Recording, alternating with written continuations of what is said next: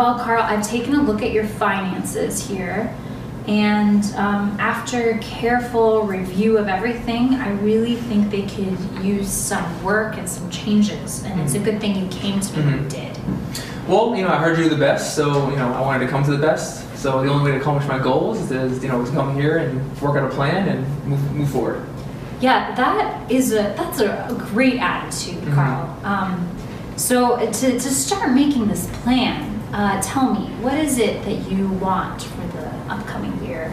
Well, definitely to buy a house. I've been renting for the last couple of years, and I think it's now the right time to, become a homeowner and, move on like that. Yeah, a house. Wow. Yeah, based off of these finances, that's a lofty goal. But we can make it happen. It's just gonna mean you making some major cuts to free up some of your money, because the things that you're spending on is just a little excessive. Clothing and jewelry, and it says here that you're spending around $300 a month at Fitness Plus. $300 at Fitness Plus gym. How often would you say you're going to this gym? Well, first, let's not cut that up. This is a very, great gym to have. They just added some new high-end equipment. There's a new juice bar, so that's probably why I, raised up the price. My body is a temple. These triceps don't grow on trees. Okay, so we have to take care of that. But Carl, you came here asking for my expert advice. I am the financial expert in all things finances, and I want you to reach this goal. And you're not trusting me, so I want this for you more than it seems that you want it for you. So you have to trust me in this process, and I don't think you are. No, fine. I trust you. You're the expert, so I trust you. Okay, so we're on the same page here? We're on the same page? All right. So about this Bitcoin investment. Oh, are you kidding me?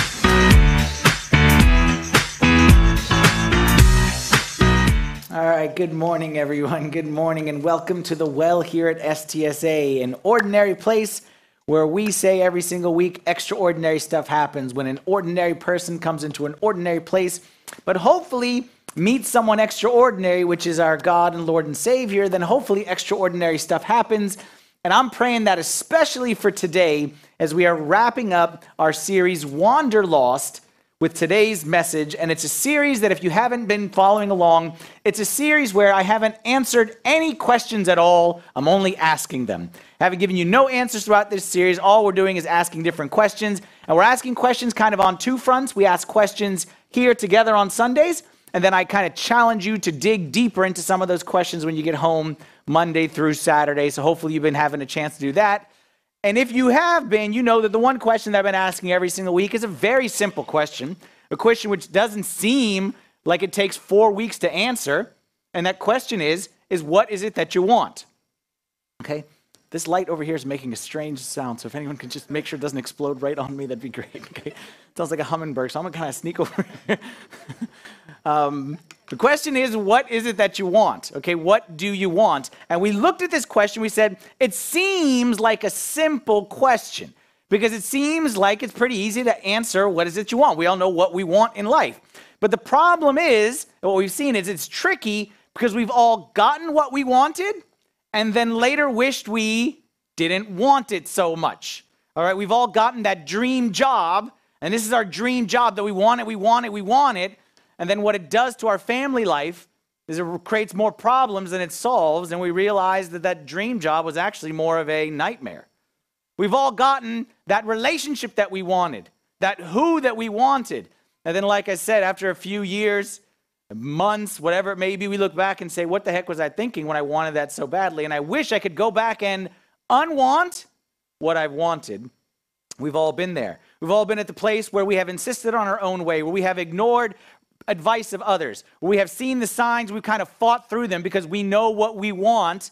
But like I said, as we get to the end and realize that we don't actually want it. So what we talked about after that, he said, while what we want is important, there's something more important than want. And that is, what do you value? Because you know that at times you can get what you want, but miss out on what you value or what you really want. And that was why we said, more importantly, is what is it that you value? But here's the problem with this. This is actually the whole point of this series, is that value is not natural. We don't naturally gravitate towards the things that we value. We naturally gravitate towards newer, bigger, better, cooler. Okay, we gravitate towards what is available versus what is valuable. And because of that, that's actually the whole point of this series, is that you can spend your whole life getting what you want and then get to the end and realize that you wanted all the wrong things. And that's the expression that we're using, is the expression WanderLOST. And the whole goal of this series is to slow down instead of just rushing at 100 miles an hour, instead of being the fastest one to climb the ladder. We're in this series, we're taking a time out and asking, is the ladder on the right wall? Because I don't want to be the fastest guy to climb the ladder to nowhere. I want to make sure that I'm on the right wall. And I'll give you an example. I'll give you an example that came to me this past week, that something valuable that if you don't ever slow down and think about, you'll rush right by this. Parents, I'm talking specifically to you right now. I'll come to non-parents in a second. Parents, I'm reading this book right now. I told y'all, last week I talked about my roles in life, and I'm reading a book now to hopefully make me a better father. Okay, because we're right now in the 13 and 11 phase. Okay, so we discovered, parents, y'all probably know this one, you're all ahead of me. 13, like there's a reason why they call teenager, okay, is different than like non-teenager. Like things just happen. Like they turn 13 and the switch just kind of flips, all right? So we're kind of in that new phase right now where our child, our young, innocent, sweet child, is like a teenager. And you know what I mean? So we're in that kind of a phase. So I'm reading some different things about teenagers and things like that. And let me tell you something, parents, that you value tremendously. You value tremendously, but if you don't slow down and take stock of where you are in life, you may miss out on this. You know what you value, parents? You value the respect of your adult children. You value, that's much better. I thought I was going to explode. Okay. You value tremendously, right? You value a relationship with your children when they no longer have to be with you. Like right now, your kids, they have to be in your house. They have to spend time with you. But you value, just like I do, that when they don't have to be with me, that they want to be with me. And in light of that, like you put in that context, what you'll discover is a lot of the stuff, especially parents of the younger ones, a lot of the stuff that we say that we want right now, which is clean your room, which is finish your peas, okay, which is go to bed. A lot of the stuff that we say that we want, and we fight so hard to get what we want, in the end isn't really what we want. Because you may get that, but you may lose that. And if you gain that and lose that, then you got what you wanted, but you lost what you really wanted. You see how this works? Singles. I know I've been picking a lot on the singles this series. I've been picking a lot on the singles. But the reason why I'm picking on them, not picking, just I would give attention to. The reason why, because y'all are at a critical time in your life. You're at a critical time in your life. The decision of who you're going to marry is the most important decision of your entire life. Every single day, my life is affected by the decision that I made to marry Marianne. Like once I married Marianne, okay, my life was put on a certain trajectory that is going to continue for the rest of my life. So this is why I say at this point in time, this again, I'm picking on you, I'm not picking on you, I'm just trying to tell you because I love you. All I'm asking you, I'm not telling you, I'm just asking you, are you sure that's what you want? That's what this series is. Are you sure? I say, what do you want? You say, I want that boy. And all I say is, are you sure? Are you sure? Yeah, he's got the nice eyes. Yeah, he's got the cute, the hair thing, okay, the shoes. And yeah, he does nice, good job, and he makes good money. That's great. But are you sure that's what you want? Are you sure that's what you really want? Because I think if I could go deep inside you, what you really want is a godly leader of your household. I think if I could go inside you, what you really want is to be happily married, not just on the surface and look cool in front of friends and everyone say, oh, wow, he's the best or she's the best. But I think you want actually the blessing of God in your home, not today, not tomorrow, but 20 years, 30 years, 40 years, 50 years down the road. I think that's what you value.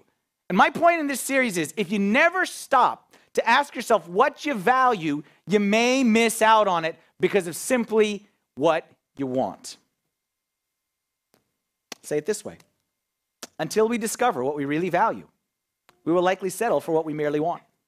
And I don't want that. I don't want that and you don't want that. This is why I do this. This is why I preach about this stuff. Because I know deep inside, I see it all the time. I know what you value. I know what it is that you really want, and I see you settling for what you merely want. I know what you want in the end, and I see you settling for something so much cheaper and worse just to get it right now. And that's why I preach with such passion about this stuff, because if you never discover what you value, you will likely settle for merely what you want. School can't help you with this. There's no class in school about how to go against the wants and go for the value. Your career, your work ain't going to help you. Your work is going to show you the opposite. Every single day at work, they're going to show you wants, wants, wants. This is what's available. If you just work a little bit harder, you can get this. And if you just push yourself, you can get this.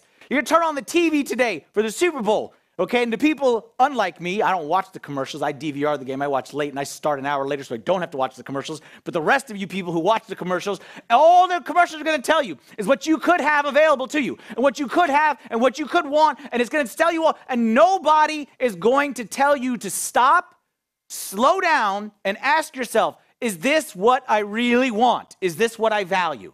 That's what we're doing here in this series. We looked at this verse a couple weeks ago from Romans chapter 7, verse 15. St. Paul said he shares the struggle. Like you could title this, "The Struggle is Real," because we all know what this means right here. He says, what I am doing, I do not understand. What I'm doing, I do not understand. For what I will to do, that I do not practice, but what I hate, that I do. What I will to do, I don't do, and what I hate, that I do. I don't get it. I don't understand why I keep doing this to myself. I know what I want, and I know what I value, and I can see the difference. And I should be driving this way, but I always end up driving this way. I always end up falling for the short-term want versus the long-term value. And he says in verse 24 at the end of the chapter, who will deliver me from this body of death? Who will deliver me from this body of death? He spends the whole chapter saying, I don't get myself. That human nature, we talked about this, a byproduct of the fall is that human nature is broken, is sick, and it has something where it knows what it values, but it sees what it wants, and it can't resist. And that's why St. Paul says, who will deliver me from this body of death? That's verse 24. And he answers the question of verse 25. He says, I thank God through Jesus Christ our Lord.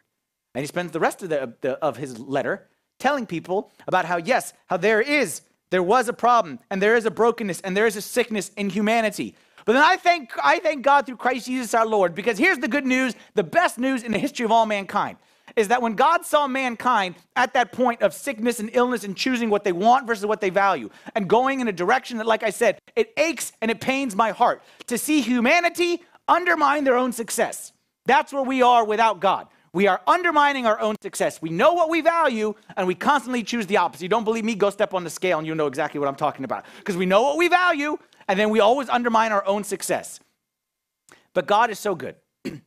God saw man shooting himself in the foot, and God entered into history. And God steps out on the stage, and God takes flesh, and God becomes man. And God says, this nature which you guys have, this natural living, which is this body of death, I will take that on. And then I will inject inside you, the opportunity, the potential for a new nature, a new natural which doesn't remove this natural, because there'll always be this human natural, but I'll give you the potential to live at a higher natural, a different set of natural, and that is with me and my spirit inside of you.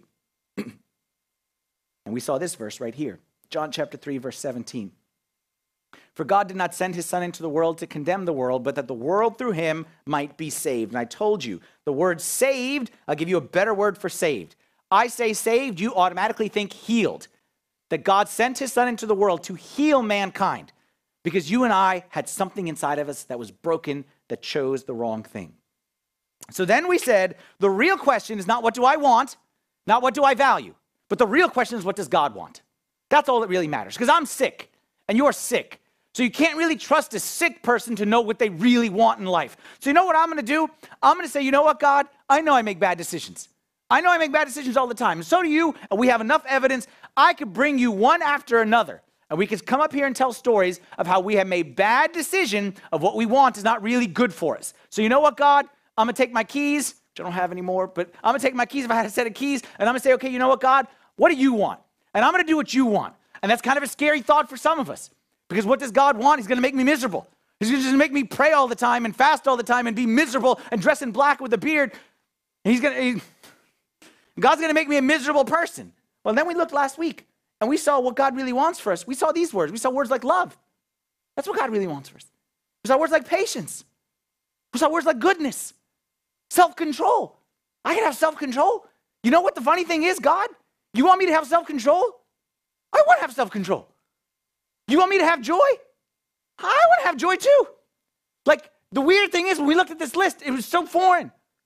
We thought that what God would want for us, we thought that what God would want would be something from us. And we thought that God would want us miserable. Because that's kind of how we were raised, is that if you do everything God says, you're going to be miserable. If you do everything God says, you're never going to have fun in life. Do everything God says, you're going to be lonely. And we looked at this list and said, you know what? It's the opposite. If we do everything God wants, we're going to have love. I like love. We like joy. We have peace. Like if you had a company that was selling love, patience, kindness, joy, faithfulness, gentleness, peace, goodness, self-control, you put that company on Shark Tank, you think they get a bid? Everyone wants this. So then, watch out. We had thought for many years that if I said yes to God, that would make me miserable. And now, after looking at this list, I propose to you that the exact opposite is true. That it's you're not saying no to God that has made you miserable. And I think that it's your yes to God that is going to open up the door to joy that you've never experienced before in life. And that's my goal, is to prove that to you today and show you how you can do that on a day-to-day basis. Because it's not your yes to God that's making you miserable. I think it's your no to God that is keeping you in that state. What we're going to do right now is we are going to go through two passages from Scripture, both written by the same gentleman, St. Paul. And in both of these passages, he's saying the same message, but with two different word pictures. And what we're trying to see is how we can keep this idea of saying yes to God in front of us on a day-to-day basis. He's going to draw two pictures, both the same message. Two visuals that you can keep in mind, whichever one you like better. You can keep them both. Two visuals, one message. The first one is going to come from Romans chapter 12. And St. Paul begins in Romans chapter 12, verse 1, by saying, "Therefore I urge you, brothers and sisters, in view of God's mercy." The first word presents a problem to us right off the bat. Why? Because the first word of the sentence is therefore. Therefore means what? Means you missed something. Like you cannot walk into a conversation, the first thing be, therefore. Like if you walk into the conversation and someone says therefore, you know you missed something very important. Because everything that comes after the word therefore is based on what came before it. So what came in the first 11 chapters that made St. Paul say therefore? Well, everything he spent the previous 11 chapters of his book, of his letter, is writing about God's goodness. God's kindness appears a couple times. The grace of God, the goodness of God, how God loves mankind, how God is for us, not against us, is what he kept on saying. How God is for us, not against us, and how God loves us so, so, so much. And he uses expressions like he has sent his son. He talked about adopting us, talks about how he has moved us from Adam into Christ. Like everything up to this point was about the goodness and kindness of God. So, because of the kindness of God, because of the goodness of God, therefore, I urge you, and when St. Paul says urge you means like, come on, like come on, like pay attention to this one. Like, I asked you this, I asked you that, but come on, I'm urging you, like, come on. Like, I'm telling you, like, pay attention. I urge you in view of God's mercy. And the reason why I stopped it right there, he hadn't asked us anything yet. He's about to ask us something.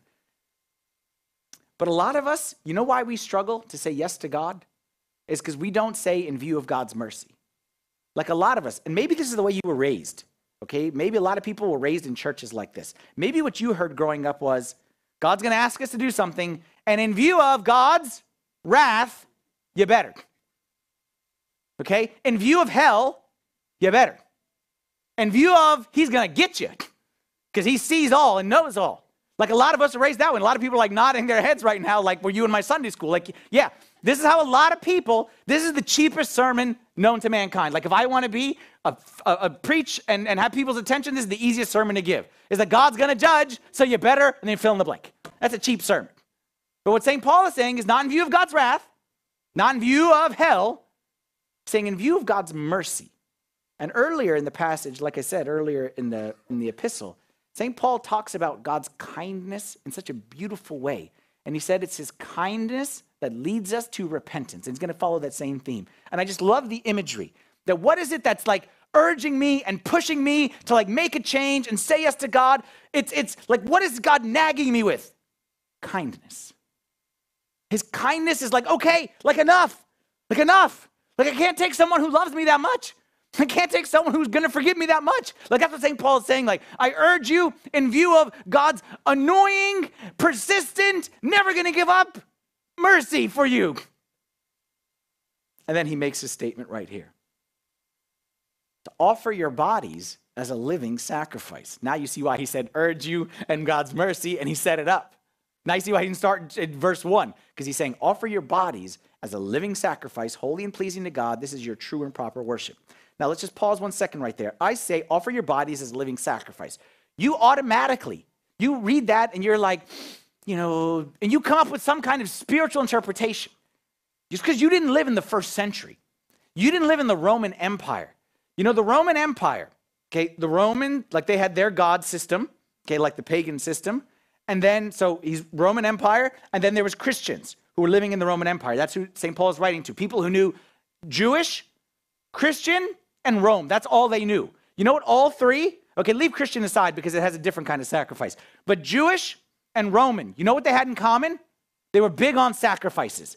And when St. Paul says sacrifices, everybody understood exactly what it meant. Because the Romans were big on altars and stuff getting killed on it. And so were the Jews.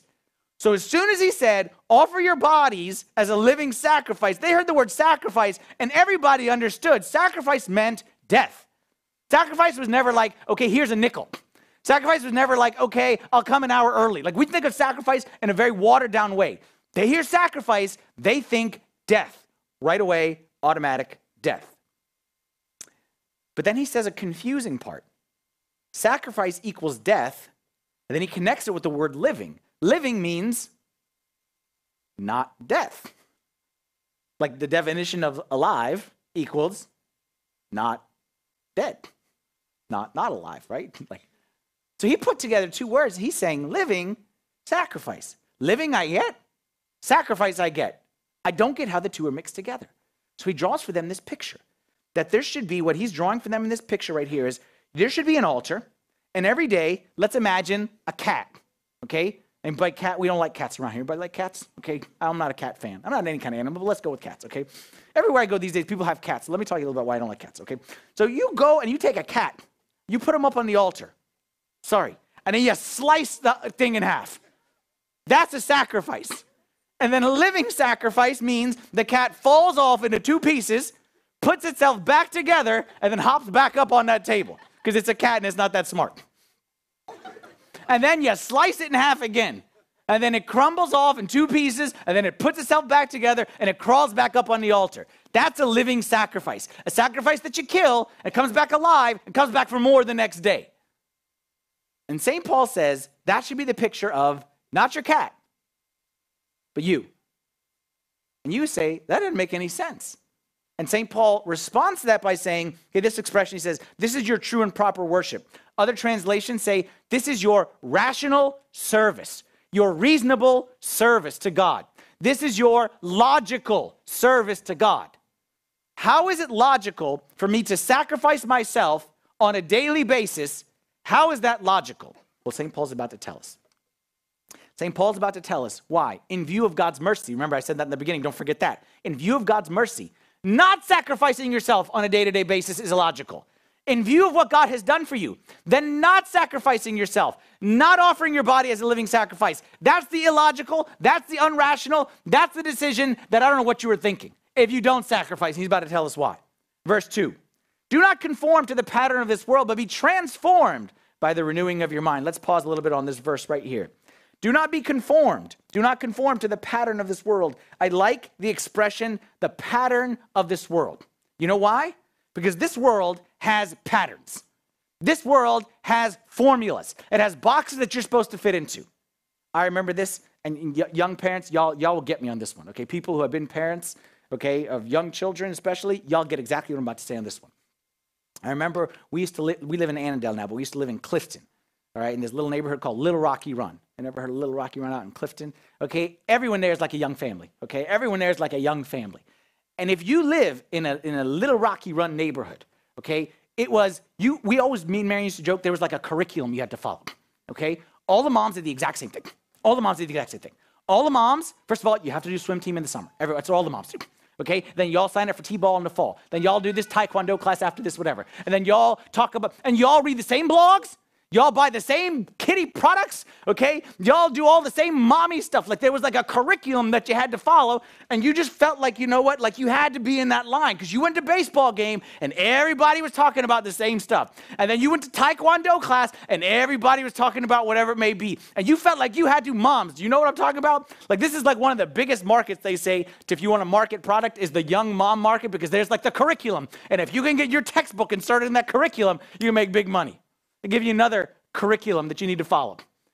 How about when you're a college graduate and you just start working and you work for that consulting company or that accounting firm or that whatever it may be, you have to follow the pattern. The pattern is you work 80 hours a week. That's the pattern. You do that for 2 years. You travel, you go to happy hour. You don't even want to go to happy hour, but you know you have to go to happy hour because that's how you get ahead. And you know that you have to get promoted by a certain period of time. And if you don't get promoted, then, I don't know, your head explodes or something like that because you have to follow the pattern. Well, who said these are the patterns? This is the patterns that the world is always pushing on us.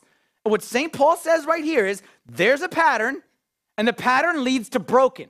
And the pattern, imagine the moving walkway, okay, that everyone's on this moving walkway, and you have to fit on the end of the moving walkway. What St. Paul says is a waterfall that crashes into rocks. So do not be conformed to that pattern, because the pattern ends in death, and the pattern ends in a very, very, very bad way. But what you need to do is you need to sacrifice that pattern mindset. And you need to offer your bodies. And when you do that, you'll be transformed by the renewing of your mind. You know what transform means? Greek word for transformed. Metamorphosis, okay? Which we get the word metamorphosis. Which is, what's metamorphosis? The caterpillar into the butterfly. Okay, that's what metamorphosis is. The caterpillar, okay, the little guy, goes in the cocoon, comes out, metamorphosis, whole new being. And what St. Paul is telling us, you got to get out of the pattern. You got to stop following the curriculum. And when you do that, and when you sacrifice and say, living sacrifice, offer myself up, I'm not going to go on this path, then what happens is you open yourself up to God transforming you into something that you are not. And something that you can never become on your own. And I'm telling you, the reason we do everything we do here in church, the reason we read the Bible, the reason we say the prayers, the reason we go to church, the reason we life group, the reason we serve, the reason we give is to get to transformed. Think of it this way. Imagine you build a house. You buy a piece of land. You build a house from scratch. You build it with your own hands. It's a $1 million house. It's the nicest house in the whole wide world. You love this house. And then you give it to your child to live in that house. You go away on vacation. You come back. Your child has destroyed the house. What will you do with the house? Burn it? And burn the kid in it?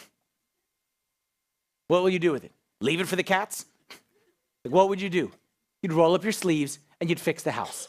Because it's my house. And I don't care what you say about my house. No one's going to drive down this street and say, look at Father Anthony's pathetic house. For my honor and my dignity, you will say, this house, well, I'm going to rebuild this house. And that's exactly what God is doing with each one of us. That's what God wants to do with each one of us. We're the house, and we messed it up. He left on vacation, and we messed up the house. We broke the house. We admit it. We broke the house. Adam turned over there. Eve went over there. Next thing you know, the serpent, there's apples flying everywhere, and we broke the house. The house is broken. But God says, I want to come rebuild my house because it's my house, not your house. But you got to cooperate. How, God, what do I need to do? Is every day offer your body as a living sacrifice. What does that mean? That means the pattern of this world. Say I sacrifice it. That means to say the world is telling me, you know what? I need a bigger house. No, I don't need a bigger house. The world is telling me I need more money. No, I don't need more money. The world is telling me I got to follow the curriculum so I get approved by, what's her face. And I say, you know what? I sacrifice that. Every day, I need daily time to sacrifice what I want. My wants. On a daily basis. Because this world pattern is strong.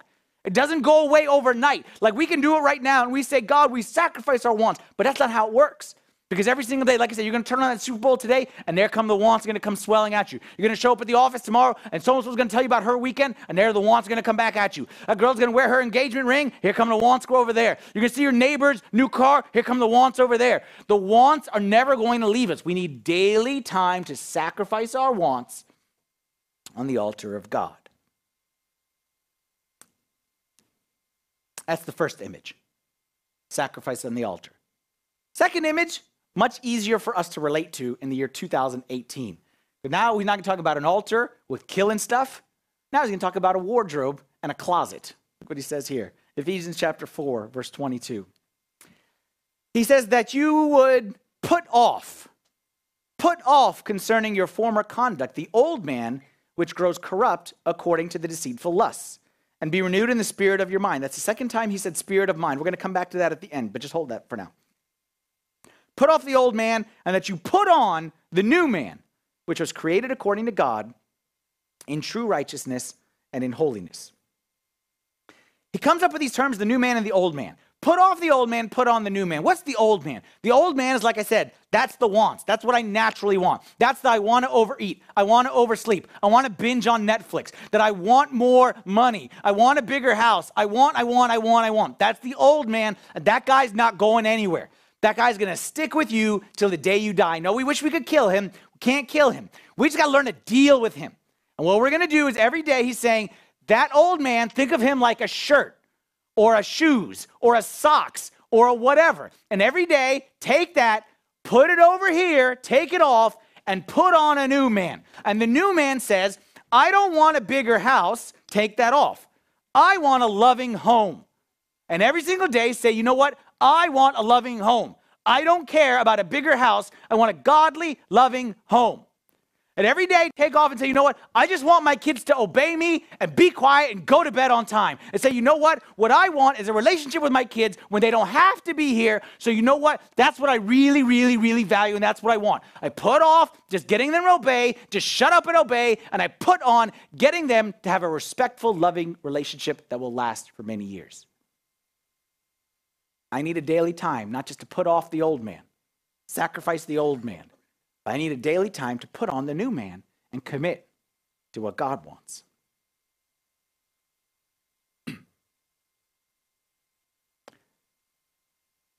Last week we did this exercise about what are they going to say about you at your funeral? And what we saw there is what God wants and what I want are exactly the same thing. What I really want is I want legacy. I want character.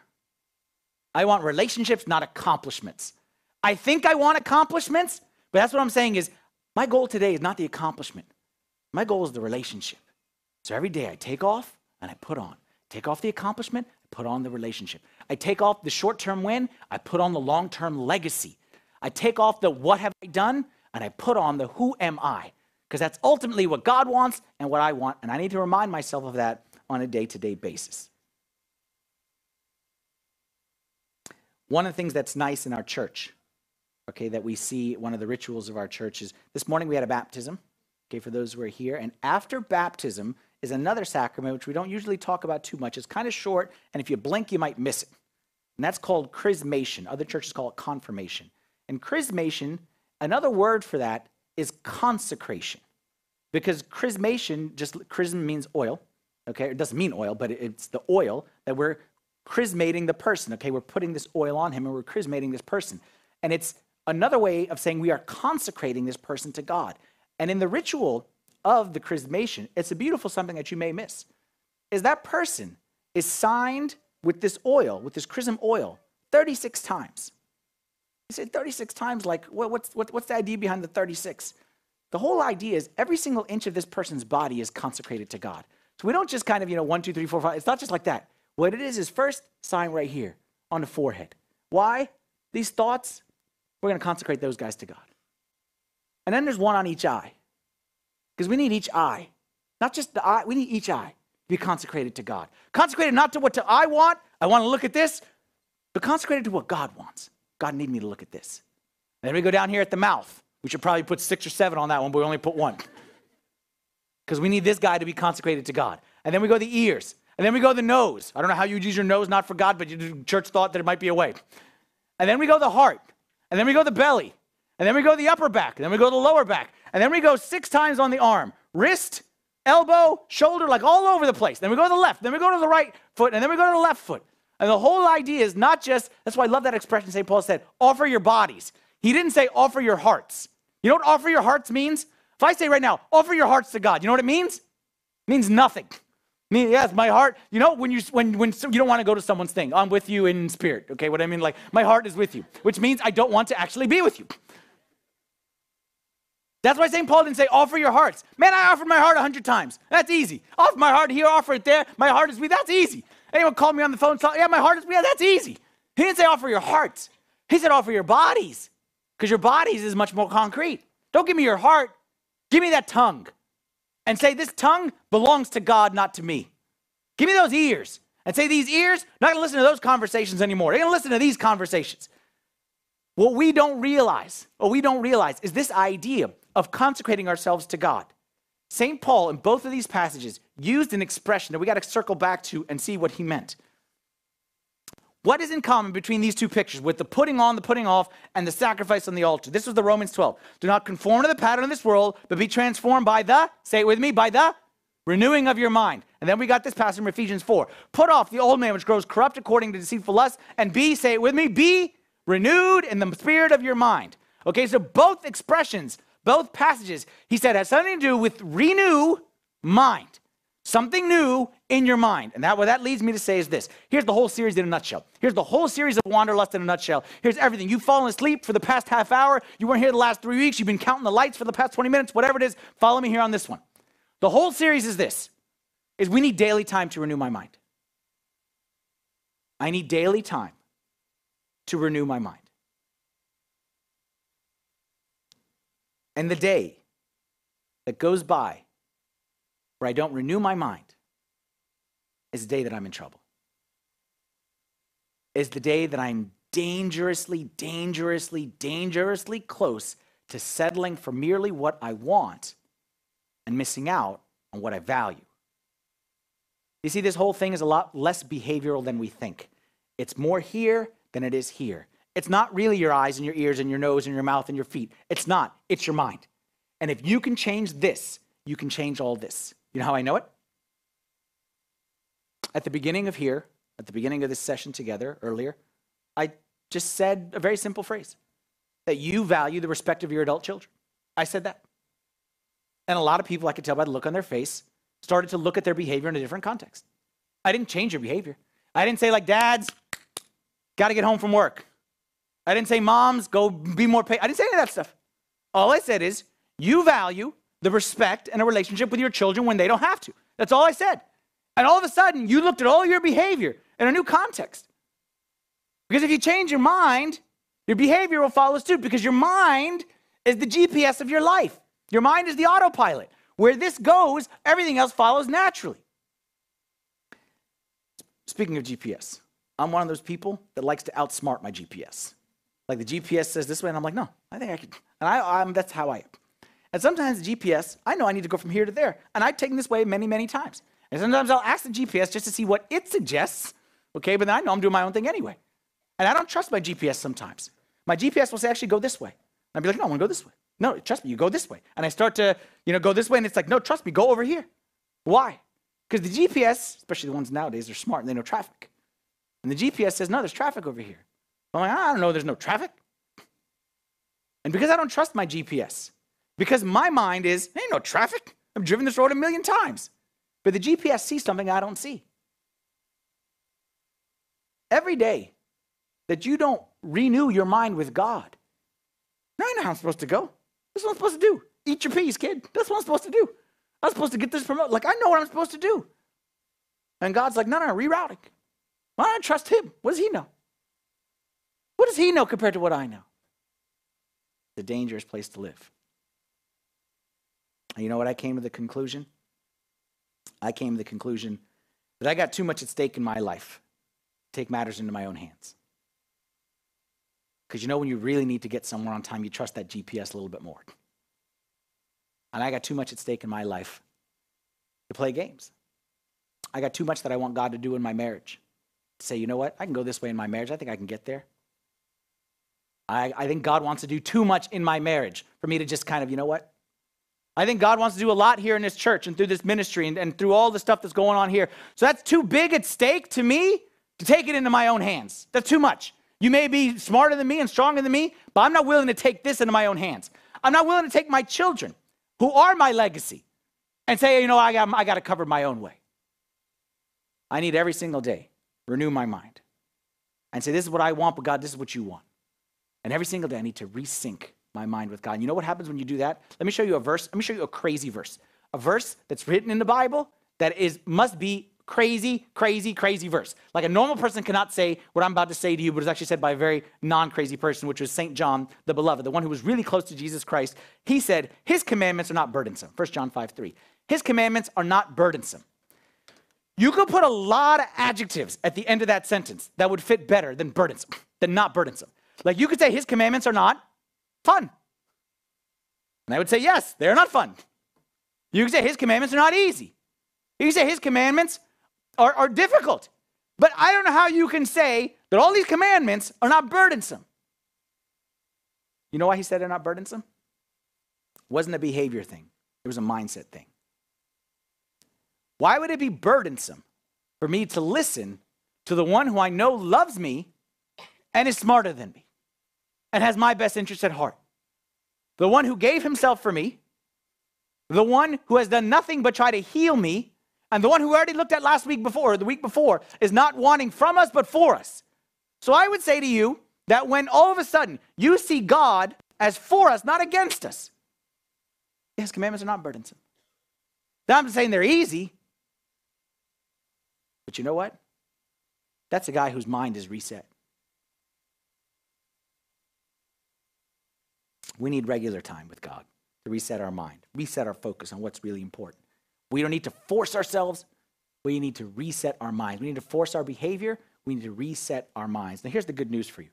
We're wrapping up this series here today, and in 2 weeks, we're going to start a new series, okay? We're going to start these life group things that you see over here, and hopefully you're able to sign up for a life group. Life change happens in circles, fun stuff. In that series, what we're going to be talking about is this exact subject. We're going to do a series on prayer. And it's actually not a new series, it's an oldie but a goodie. We're doing a remix of the classic 2013 series, which is actually about this very same topic, about building a house of prayer and different kinds of prayer. And what we're going to do for the 6 weeks, starting in 2 weeks, is we're going to look about how prayer is not necessarily what we think it is, but prayer has different shapes and different appearances and different forms. And we need to be men and women of prayer, not men and women who pray for 600 hours a day, because none of us can do that, but we need to be men and women whose minds are reset on a daily basis. And there's too much at stake in your family and in mine, in your job and in mine, with your children and mine. There's too much at stake to try to do this on our own. Last verse, then I'm going to bring the music team up here to finish us off on a good note. I'm going to go back and read that passage from Romans 12. No explanation, just kind of read it straight through, because I kind of dissected it, but let's read the whole thing right now, and then we'll see how it concludes. Therefore, I urge you, brothers, this is not from me, this is from St. Paul. Hear it, his voice, not mine. I urge you, brothers and sisters, in view of God's mercy, to offer your bodies as a living sacrifice, holy and pleasing to God. This is your true and proper worship. Do not conform to the pattern of this world, but be transformed by the renewing of your mind. Watch how he finishes up here. Then you will be able to test and approve what God's will is. And he clarifies his good, pleasing, and perfect will. You know how many times I get asked, what's God's will? What's God's will? What's God's will? What's God's will? How do I know God's will? How do I know God's will? Well, St. Paul answers it for us right here. He's saying you focus on the offering of yourselves. You focus on not being conformed. You focus on the letting God transform you. And then you know where you're going to end up? Just like we saw a couple weeks ago. That when God has his way with you, you're going to end up exactly where you want to be. Because God's way with you will always be good, will always be pleasing, not just to him, but pleasing to you, and will be perfect. Because what we realized throughout this series, if you got nothing else, is that what God wants is not something from us, but wants something for us. And when you go deep, deep, deep, deep, deep inside to what God wants for you, you're going to hear words that you love. You're going to hear words like legacy, words like character, words like significance, words like purpose. This is what God wants for us. This is God's will for us. And the way we discover it is by daily putting on and putting off and putting on and offering our bodies up as living sacrifice. I'm going to invite the music team to come on back up here. We're going to end this series by singing a nice song that we sang earlier about how God is our good, good Father, okay? And that's the key for us, is resetting this up here. Yeah, I unplugged that microphone. Sorry, I unplugged it. Is the resetting this. And if we can reset this thing and keep that image in our mind, okay, that God is our good, good Father, and it is our delight. Okay, like I said, it is not an illogical thing to sacrifice yourself to somebody who has proven that they're good and they want your best interest. It's the most logical thing that you'll ever do. And my hope is that we can do it now together as a church family and then continue to do it on a day-to-day basis going forward. Let's stand together.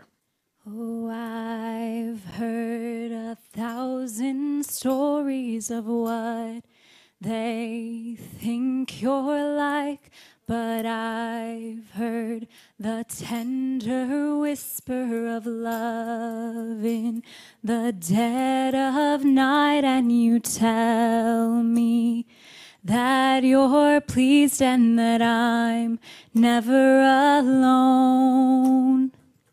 You're a good, good Father. It's who you are. It's who you are. It's who you are, and I'm loved by you. It's who I am. It's who I am. It's who I am. And I've seen many searching for answers far and wide, but I know we're all searching for answers only you provide, 'cause you know just what we need before we say a word.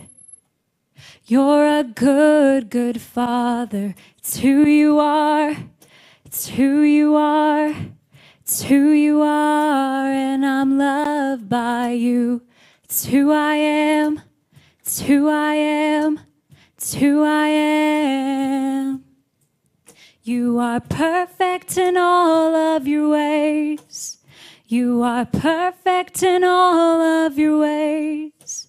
You are perfect in all of your ways to us. You are perfect in all of your ways. You are perfect in all of your ways. You are perfect in all of your ways to us. Oh, it's love so undeniable I can hardly speak. Peace so unexplainable I can hardly think as you call me. Deeper still as you call me. Deeper still as you call me. Deeper still into love, love. You're a good, good Father. It's who you are. It's who you are. It's who you are, and I'm loved by you. It's who I am. It's who I am. It's who I am.